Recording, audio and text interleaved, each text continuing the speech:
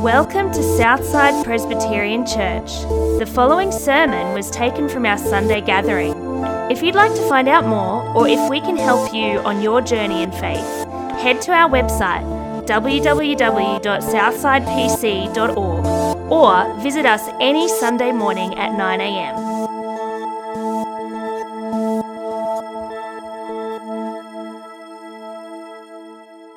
This year we've been on a journey through the book of Romans, and we're up to chapter 8 this morning. I want to read for you the first 4 verses of that, if you've got your Bible there, or it's up on the screen behind me. Therefore, there is now no condemnation for those who are in Christ Jesus, because through Christ Jesus, the law of the Spirit who gives life has set you free from the law of sin and death. For what the law was powerless to do because it was weakened by the flesh, God did by sending his own Son in the likeness of sinful flesh to be a sin offering. And so he condemned sin in the flesh in order that the righteous requirements of the law might be fully met in us who do not live according to the flesh but according to the Spirit. Awesome. Good morning. We're going to be working through this. Let me pray first and then we'll get into it. Let's pray. Heavenly Father, thank you so much for the privilege it is to join together this morning. We pray that you'd speak to us and change us and help us to know what's going on in this passage. And we pray for your grace right now. In Jesus' name, amen. So a few years ago on a Tuesday night, after growth group one night, there was 8 young adults here in this church building, and we got a knock on the front door. Which is a bit weird because it was 10 o'clock at night, and if you've ever been in the tech park, there's basically no one here at night. So we opened the door, and it was 2 people, and they were friendly people, and they invited us to a party down the road. They said they were playing a party game to see how many strangers they could get come to their party. Now, I don't know what you'd say in that moment. For me, not thinking that they would answer this in the way I thought they would, I said, on behalf of the 8 of us, the 7 others, we'll come if you come to church on Sunday. Which put us in a little bit of a tricky spot when they said they would. So here we are, I'm stuck with this dilemma. Do I go, just joking, right? There's no way we're coming to a weird party at 10 o'clock at night. Or do we do it? And so we looked at each other and we went, there's 8 of us, strength in numbers, let's go. So we started walking down the road, and within 15 seconds, the red flags began to appear. The first red flag was, as we were talking to them about what kind of party this was, it changed from a party to a conference. So not a party, but a conference. Great, I'm thinking to myself, we've just signed up 8 of us to a pyramid scheme. But the red flags kept going, right? It's because we were sort of going, okay, do we keep going? We kept walking, and then all of a sudden, we found out what the conference was. It was a self-help conference. Red flag number 2 came when we started Googling this conference, and although you don't live your life by Google autofill, you're worried when the first thing it says is this conference a cult? So red flag number 2, but we kept going. And we made our way to the conference building, and the final red flag appeared. When we walked into the building, they gave us name tags, they tried to get our details, and the speaker made a beeline for us. And he said to us, look, this is going to help you sign up. It's only going to cost you $800 up front for a conference in 6 months' time. So at 10:30 at night on a Tuesday, the 8 of us, only one of us signed up that night as well, I should just say, but that is actually true. We walked out of the building and I said, thank goodness no one signed up. And he's like, I did. It's like, it's all right, he's all right, he's good. But we left the conference, and it was good, and we reflected on it, and all of us felt a little bit uneasy. The 8 of us, we debriefed for a little while, and as I think about it and reflect on this moment for us too, it was this thing that for all of us, we felt a little bit uncomfortable. And the reason we felt uncomfortable the whole time was because as we kept asking, what is this thing? What's on offer here? Why do we need it? And what are we going to miss if we don't come to your party? It kept changing. They were never honest with us. First it was a party, then it was a conference, then it was we need $800 from you. And the whole time that just felt uneasy. And it felt uneasy because if you're going to sign up for anything, you've got to know what's on offer. You've got to know what's on offer before you sign up to anything. You've got to know why you need it and what you're going to miss if you reject it. And that's true for conferences at 10:30 at night. It's true for subscription services and anything else we sign up to. And obviously it's true for Christianity as well. Right? When we come to the Bible, it's worth actually asking, what does the Bible offer us? What is on offer here when we open up the Bible? And why do we need it, and what do we miss if we're going to reject it?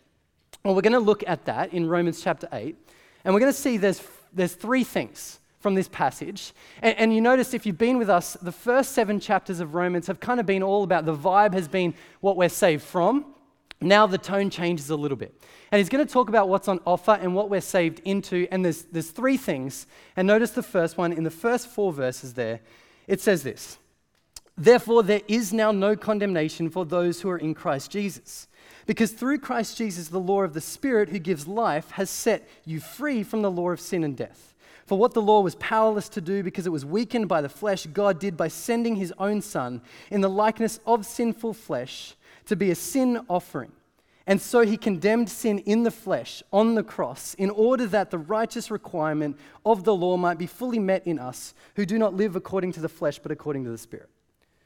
So what does Christianity have on offer? We're going to see 3 things. And the first is in these opening 4 verses, and it's that we got the offer of a new status. It's the offer of a new status where we can know that before God, we are forgiven. That there is no condemnation. That before the one who matters most, the God of the universe, that we can stand right before him, secure before him, because in Jesus, who died on the cross and rose again, we can stand and there is no condemnation for us. Now, this is the opposite. This offer here is the opposite of what we've seen for 7 chapters. We've been reminded over and over again how we are not good. Right? The Bible uses this word sin, but I don't think we need the Bible to actually convince us that no one's good. Right? Culturally today, we know that. We always say this: no one's perfect. Everyone knows that no one's perfect. We know that no one does the good thing all the time. We know that occasionally people don't do the good thing, that they're not loving, that they're not selfless all of the time. And then we know occasionally we stuff up. So we do the wrong thing. We get that. We snap sometimes. We do the wrong thing. We do the selfish thing, the unloving thing. We know that no one's perfect. And this is what the Bible shows us. In fact, it gives it this word that no one's perfect. It calls it sin. Sin is the good things we don't do, the bad things we do, and it's living this life of ignorance of God. You know, where we just ignore God, whether it's a moment, a day, a week, a month, our whole lives. And the problem with sin is, what the Bible says, is that there's an issue for us here because it leads to something pretty bad. It leads to condemnation. You know, we've been reflecting on this. In Romans 3, we saw no one's good. There is no one right. Everyone lives a life hostile to God. Then we saw again in chapter 3, we all lack the glory of God. And then finally in chapter 6, verse 23, the kicker of all of this, the wages of sin is death. So it might be okay in your house that no one's perfect. But before God, the problem is that the consequences of our sin leads to death. The wages of sin is death. We deserve condemnation because God is holy and just, and he's the perfect judge, and our hostility has come up against him. We deserve death. So what do we do about this? What do we do about this problem of sin that leads to death, the problem we all find ourselves in? Well, this week I came across someone else who found themselves in a similar situation as they were reflecting on Romans 6:23. And it was from a guy from Zimbabwe called Stephen Lungu. And his story is amazing. He died earlier this year from COVID complications. But this is his story. He was, at 20 years old, a gang leader in Zimbabwe, a terrorist. And one day he heard that South Africans were coming to town with a rally in a tent. And he said to his gang, "We know that nothing good comes out of South Africa." And so what he wanted to do was he wanted to kill all of them. So him and his gang come up with this plan. We're going to petrol bomb it. So the 12 of them split into pairs. They all have bags full of petrol bombs. And the plan was at 7 p.m., he would whistle, and they'd all throw their bombs in, and his words were, I want everyone to die. Now he rocks up early, 6:55. And the guy that he's with says, "Why don't we go in and just check it out?" And so he says, "All right, we'll give it 2 minutes." So he goes in. And the first thing that this guy hears, Stephen Lungu, this terrorist, the first thing he hears is Romans 6:23, the wages of sin is death. And he said it was like the tent went silent. He said, no one's ever told me before that my actions are going to lead to death and not life. No one ever told him that his evil thoughts, his evil actions, what he did wouldn't result in something better. And so here he was convicted about the relationships that he had failed. Here he was convicted that he hated his father and his mother. Here he was thinking about the day before where he screamed at the stovetop because it wouldn't work for him. Here he was convicted about his evil actions. Here he was realizing that the wages of sin is death. Now, I love the way he describes this. It's better than I could describe it. This is what he said. It's on the screen. I was a very simple, literal person with no sophistication whatsoever. And to me, it was as if that preacher was standing up there talking about only me and telling everyone the secrets of my heart. I had not realized then that people's hearts are very much the same. By now, our planned attack was quite forgotten. The preacher's pointing finger had me mesmerized, but I never dreamed of leaving the tent. Instead, I decided to be clever and in my simple, literal way, avoid his finger by ducking down every time he pointed. Soon I was bobbing up and down like a duck. My bag of homemade petrol bombs bounced about alarmingly. Isn't that wild? Like this terrorist standing there with petrol bombs in his bag, ducking up and down to avoid the feeling of condemnation. But this is what he felt. He felt this feeling. He realized that the wages of sin is death, that his results his life wasn't going to lead to life. His decisions weren't going to lead to life, but to death. So what does he do in this tent with these petrol bombs? Well, he listens. And the preacher goes on to talk about how in Romans chapter 8, verse 1, there is a solution to this feeling of condemnation. It's in Jesus. In Jesus, there is no condemnation for those who belong to Christ, who trust in Jesus, in his death and resurrection, because it's there that Jesus died instead of us. It's there that we can have the hope of eternal life. And so for Stephen Lungu, in that tent, in that moment, he became a Christian. And he goes on to live his life telling Africa about the message of Jesus, and he becomes one of the greatest missionaries in Africa until he died earlier this year of COVID. But he did this because he wanted everyone to know that there is an answer to the problem that we face, but it's only in Jesus. No one else can deal with condemnation. None of us can fix that ourselves. It's only found in Jesus, in his death and resurrection alone. And so we see the first thing that's on offer here for us. In Christianity, the first thing it offers us is the message that we can be forgiven before God, that we can have this status where there is no condemnation for us. But as we keep reading, it's not just that we see that's on offer. We keep reading and we see there's something else here as well for us. And we see this kind of from the next few verses, from verse 5 through to verse 13, and we see there's a new allegiance and a new victory. Now, in this passage, you can see there's some stuff here where he talks about the flesh and the spirit. And what he's doing there is talking about the old life and the new life. Now, the flesh, he says, it's not skin, although it sounds like that. What he's talking about is what's temporary, what's worldly, right? What's here and now.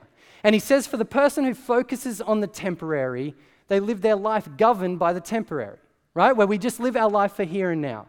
And you can see it in the highlighted bits up there. It's where we're governed by what's temporary, and it leads to death. It's hostile to God. It can't please God. And eventually, at the end, for the person who lives their life this way, governed by the flesh, it's going to result in death.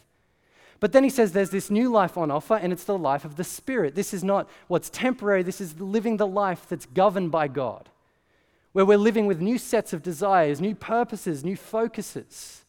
And here, when we're in this life, governed by God, there's life, there's peace. And at the end of our life, there is no condemnation. And Paul, basically, what he's doing here is he's saying, okay, so what are you going to live for? Are you going to live for the flesh, for what's temporary, for what's here and now, knowing that that's hostile to God and going to lead to death? Or are you going to live a life, living under the Spirit, living under God, for God, that leads to life? There's a new victory here, but it means there's a new allegiance for us as well. So it's kind of like this, because I know it's a little bit, Paul does this thing where he goes back and forth, and it feels a little bit odd, but it's kind of like this. So growing up, I played soccer. And like many of us here today, I played for Sunnybank.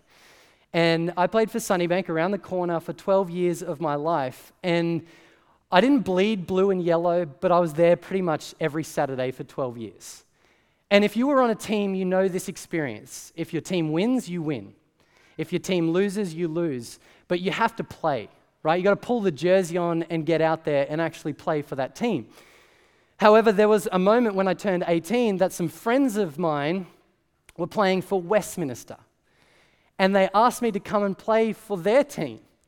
And so I made the unforgivable move to go and play for Westminster. Now, it wasn't our arch rival. If you were playing for Sunnybank, that was the Scorpions. Always hated the Scorpions. But Westminster just felt a bit wrong. They had green jerseys, based in Ipswich. Just felt a bit off. But I went, and I played for Westminster. Now, in that year, I played there 2 years. And over the 2 years, we'd actually play Sunnybank a few times. And if you picture it, when I played for Sunnybank, there's literally new goals. When you go out there, there's a new purpose, there's a new center, you got a new thing that you're doing there. You've changed directions, you're going for a new goal. And in the last game that we played for Westminster, it was the grand final, and we were playing Sunnybank, and we won.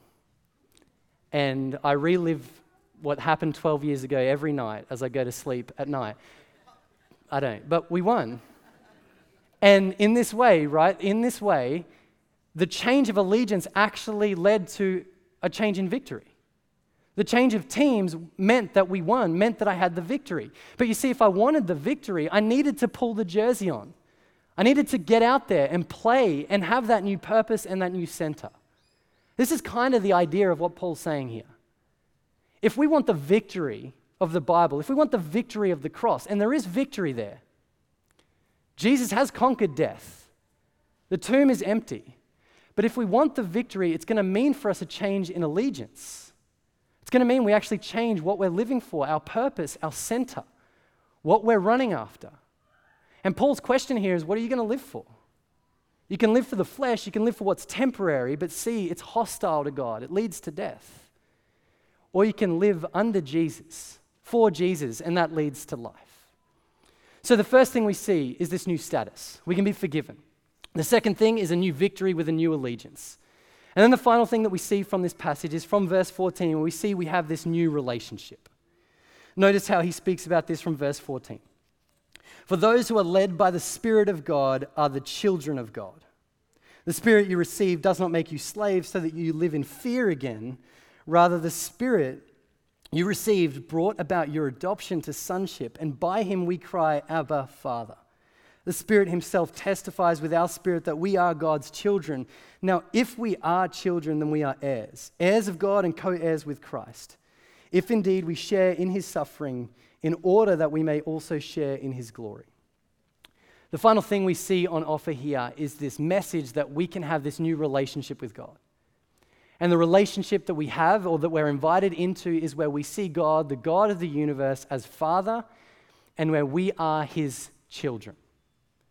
Now, there's a lot of stuff in this passage here about the Spirit. And the God of the Bible has revealed himself as three in one: the Father who loves and wills, the Son who comes into the world. Historically, Jesus entered in, proved himself with signs and wonders, died on a cross, rose again, and then the Spirit. And the Holy Spirit works in power. He's kind of the one that works behind the scenes, but he's the one that does the powerful stuff.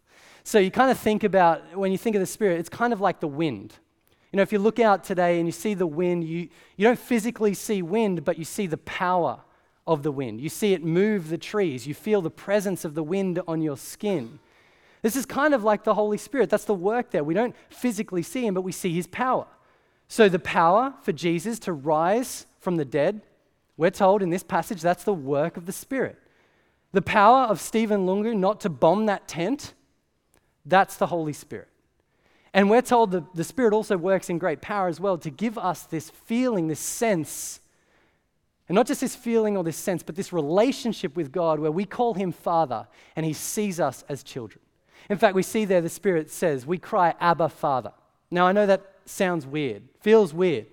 What's Abba? What's going on there? But Abba is Aramaic for father.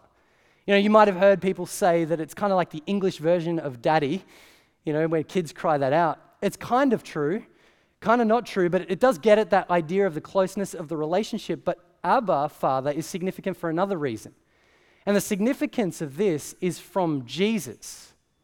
Because in Jesus' life, before he goes to the cross, there's this moment in the Garden of Gethsemane where he's about to die. And in that moment, he prays. And he addresses God, and he addresses God like this. He says, Abba, Father. Jesus spoke Aramaic. And so what Paul's doing here in this passage is saying we have the same relationship that Jesus had with God the Father. That's why he says there we're adopted into sonship. And I know that sounds weird, feels weird, but in the ancient world, it was a patriarchal society where the eldest son got the inheritance. The eldest son was the heir to the throne. And this is saying whether you're a male or a female, you're invited into the inheritance, into this position, this favored position in the family, where you are a child of the living God and he is your father. This is obviously a big deal. You know, today you saw Poppy being baptized. So you know that Elizabeth and I have been thinking a little bit about this more in the last few months than ever before. In fact, I've got to confess that before Poppy was born, Ross and Ryan, they would always kind of bang on about this idea of how good it is that God is Father and adoption. And I appreciated that, but I don't think I ever felt the experience of how good that is. It wasn't until for me that we had this moment where for Poppy, it was her second scan. I went into that second scan, and if you kind of can picture it, you don't really know anything that's going on. I didn't. But then you see the heartbeat. And in that moment, for the first time really in my life, I just wanted that feeling. I just had that feeling that I just wanted the best for her. I was hoping that scan, there'd be nothing wrong with her. And then Poppy was born. And it was a pretty crazy first month. And then it's been a pretty crazy first 4 months. In fact, for Elizabeth and I mean, we pretty much look at each other every day and say, this is so hard. Like, it's been really difficult for us. And the most difficult season of our life. But something happens when we're holding Poppy. And it doesn't matter if me and Elizabeth are fighting, it doesn't matter what's going on in the house. When you hold that girl, when we hold that girl, just that feeling there of love. A feeling there that you want the best for her, and it doesn't matter what's going on, and that you'd do anything for her. This is why this is significant. This is why people throughout history have called adoption, the idea that God adopts us, as the highest privilege that we could have. Because here it is saying that God invites us into that type of relationship where he loves us, and he's for us, and he'd do anything for us. And he did. As Jesus went to the cross, the agony of that moment, not just for the Son, but for the Father, to watch that unfold, to not do anything about that. But he did that so that we could be invited into that relationship, so that for us, we're no longer strangers, we're no longer slaves, we're no longer outcasts, we're invited into this relationship where God is our loving Father. So you see, this is what Christianity offers us. This is why we need this, and what we're missing if we reject it, it's the offer of forgiveness. It's the offer of a new victory and a new allegiance. It's the offer of a new relationship. And to get this, there's no sign-up fee. It's not like you got to pay $800 to get this. It's simply through trusting in Jesus. That's how we get this relationship. That's how we're invited into this. Now, it is worth for a moment just reflecting on what this means for us. Reflect on how this changes our life, because there are some implications when we grasp this truth. So 3 quick things for us this morning based on these 3 things. 3 quick things. The first one, the implication of understanding this status that we have with God, that there is no condemnation, it gives us relational security. And when we grasp this, what it means is before God, we know that the one who matters most, we can be secure, that we are right. And when we get the relational security vertically, it impacts and changes our relationships horizontally. You see, I don't know about you, but for me, I notice that I am most insecure when I forget what God says about me. And insecurities are relational killers, right? Like it's insecurities. It's the insecure person that can't handle the judging eyes from strangers. You ever feel that? I felt that, where you see someone just judging you, condemning you. It's insecurities that let that crush you. It's the insecure person that for negative comments, just stew on that for weeks and weeks and weeks. Man, I've been there. It's insecurities that mean I can't let people disagree with me. When we don't have relational security, it affects us with other people. We have these insecurities where everything negative crushes us. But then it goes the other way as well. It's not just despair, it's also arrogance. If we're insecure, we feel like we always have to defend ourselves. We have to talk up our achievements. We can't say that we're sorry because that's admitting something's wrong. Insecurities ruin us in despair or arrogance. So what's the solution to this? Well, you could go to a self-help conference. That might help you, but it's not grounded in anything. Whereas this is grounded in something. It's grounded in truth. It's grounded in God. It's grounded in the fact that the God of the universe says that he knows us and accepts us. If we grasp this truth, we can have relational security with God, and that will transform the relationships we have with other people. So that's the first thing. The second thing's got to do with the new victory, the new allegiance. And what this means for us on the ground is that we've actually got to make a decision. What are we going to live for? You see, the great lie of the day is to think that we can take heaven and still live however we want to live right here and now. You know, like, this is how Christians end up being hypocrites. Because they go, I want heaven, I don't want hell, but I also just want to do whatever I want to do. I want the relationship I want. I want to be liked. I want more money. I want to live for right here and right now. Of course, I don't want bad stuff later on. I want heaven, but I just don't want to live the way that God calls me to now. But Paul says it's not how it works. It can't be. That's not how allegiance works. And that's not how the victory works either. We've got to make a decision here. Either we take the victory and the allegiance, or we leave both. Either we live for what's temporary, we chase after what's here and now. But we've got to know that at the end of our life, we will face God by ourselves. Or we trust in Jesus and we live for him, knowing that at the end of the day, Jesus steps in our place and there is no condemnation there. That's the decision that we've got to make. That's what the Bible's showing us here. And we've got the freedom to make that decision. So the first thing, relational security. Second thing, about the allegiance and the victory. And then the third thing is to do with this relationship that we have with God. When we grasp this relationship that we have with God the Father, it transforms us. And it transforms us to dependence on him. You know, like we saw earlier with the kids on the stage clinging to their father, clinging to their parents. This too is what changes in us when we grasp that God is our Father. That he is not an absent father. He's not a bad father like many of our earthly fathers. He's a perfect, loving Father. When we grasp this, it transforms us into dependence. What does it look like to cling to the Father in heaven? Well, we see this over and over again in the Bible. It's simple. It's through prayer. Prayer is the mark of someone who grasps the Father. Prayer is the mark of someone who is dependent on God. And so this is an invitation to get to know the Father and to live a life of dependence where we are a people marked by prayer. Whether it's the prayer in our hearts, the prayer out of our mouths when we're on our knees, or the prayers that we sing. And so this is an invitation for us this morning to practice this. And so we're going to do that right now. We're going to have a chance to practice this dependence on God. I'm going to pray and then we're going to sing. And when we sing, let's practice this dependence. Let's sing these words from the depths of our heart to our Father who loves us. Let's pray. Heavenly Father, we see the reality of what you are offering to us. And it's wild, Lord, that you would invite people like us into such an intimate relationship with you. God, we ask that you would help us understand what this means and understand what this looks like. And we pray particularly, Lord, if we're on some sort of journey, that you would continue to help us figure out what the next step for us is. And we pray that you would continue to lead us home, Lord, to the Father who wants us, loves us, is for us, and went to such big lengths to show us his love. We pray this in Jesus' name. Amen.